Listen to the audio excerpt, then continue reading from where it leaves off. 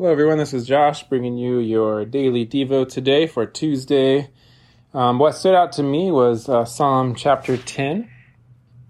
In Psalm chapter 10 it just expressing, I think it was David, expressing some frustration over people who are oppressing others, oppressing the poor, the fatherless, etc. And I especially liked the ending verses where it ended with some hope. It starts in verse 16. It says, "The Lord is king forever and ever. The nations perish from his land. O Lord, you hear the desire of the afflicted. You will strengthen their heart. You will incline your ear to do justice to the fatherless and the oppressed." Especially verse 17, "O Lord, you hear the desire of the afflicted." It just reminds me of a conversation Katina and I were having the other day.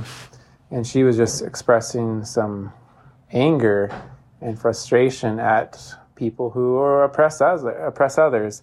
And specifically, she was thinking of guys and, oppressing the women in this world, and especially the ones as we drive by off of Central and just seeing the women who are in prostitution and seeing that and just expressing this, righteous, I would say, and that was what I was telling her, righteous anger towards people who are in power and they abuse that power.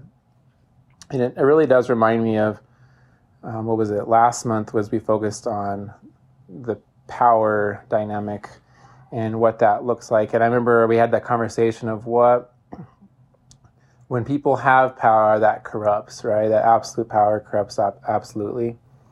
And what the hope that we have is that we have a God who is powerful, right? I mean, all powerful, all knowing, everything, right? Omnipotent and all those cool words.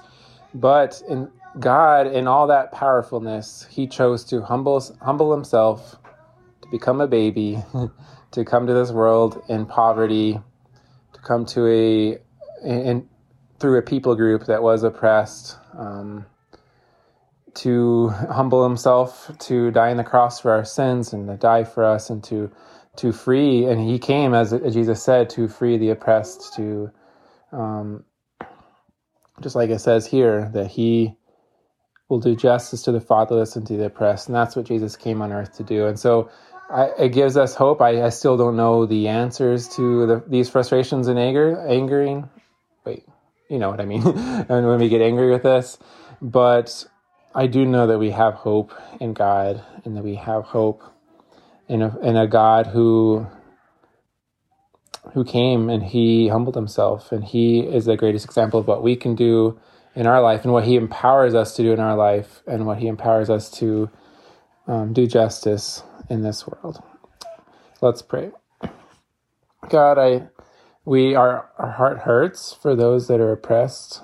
Our heart hurts for people who are not treated rightly because of those who are in power.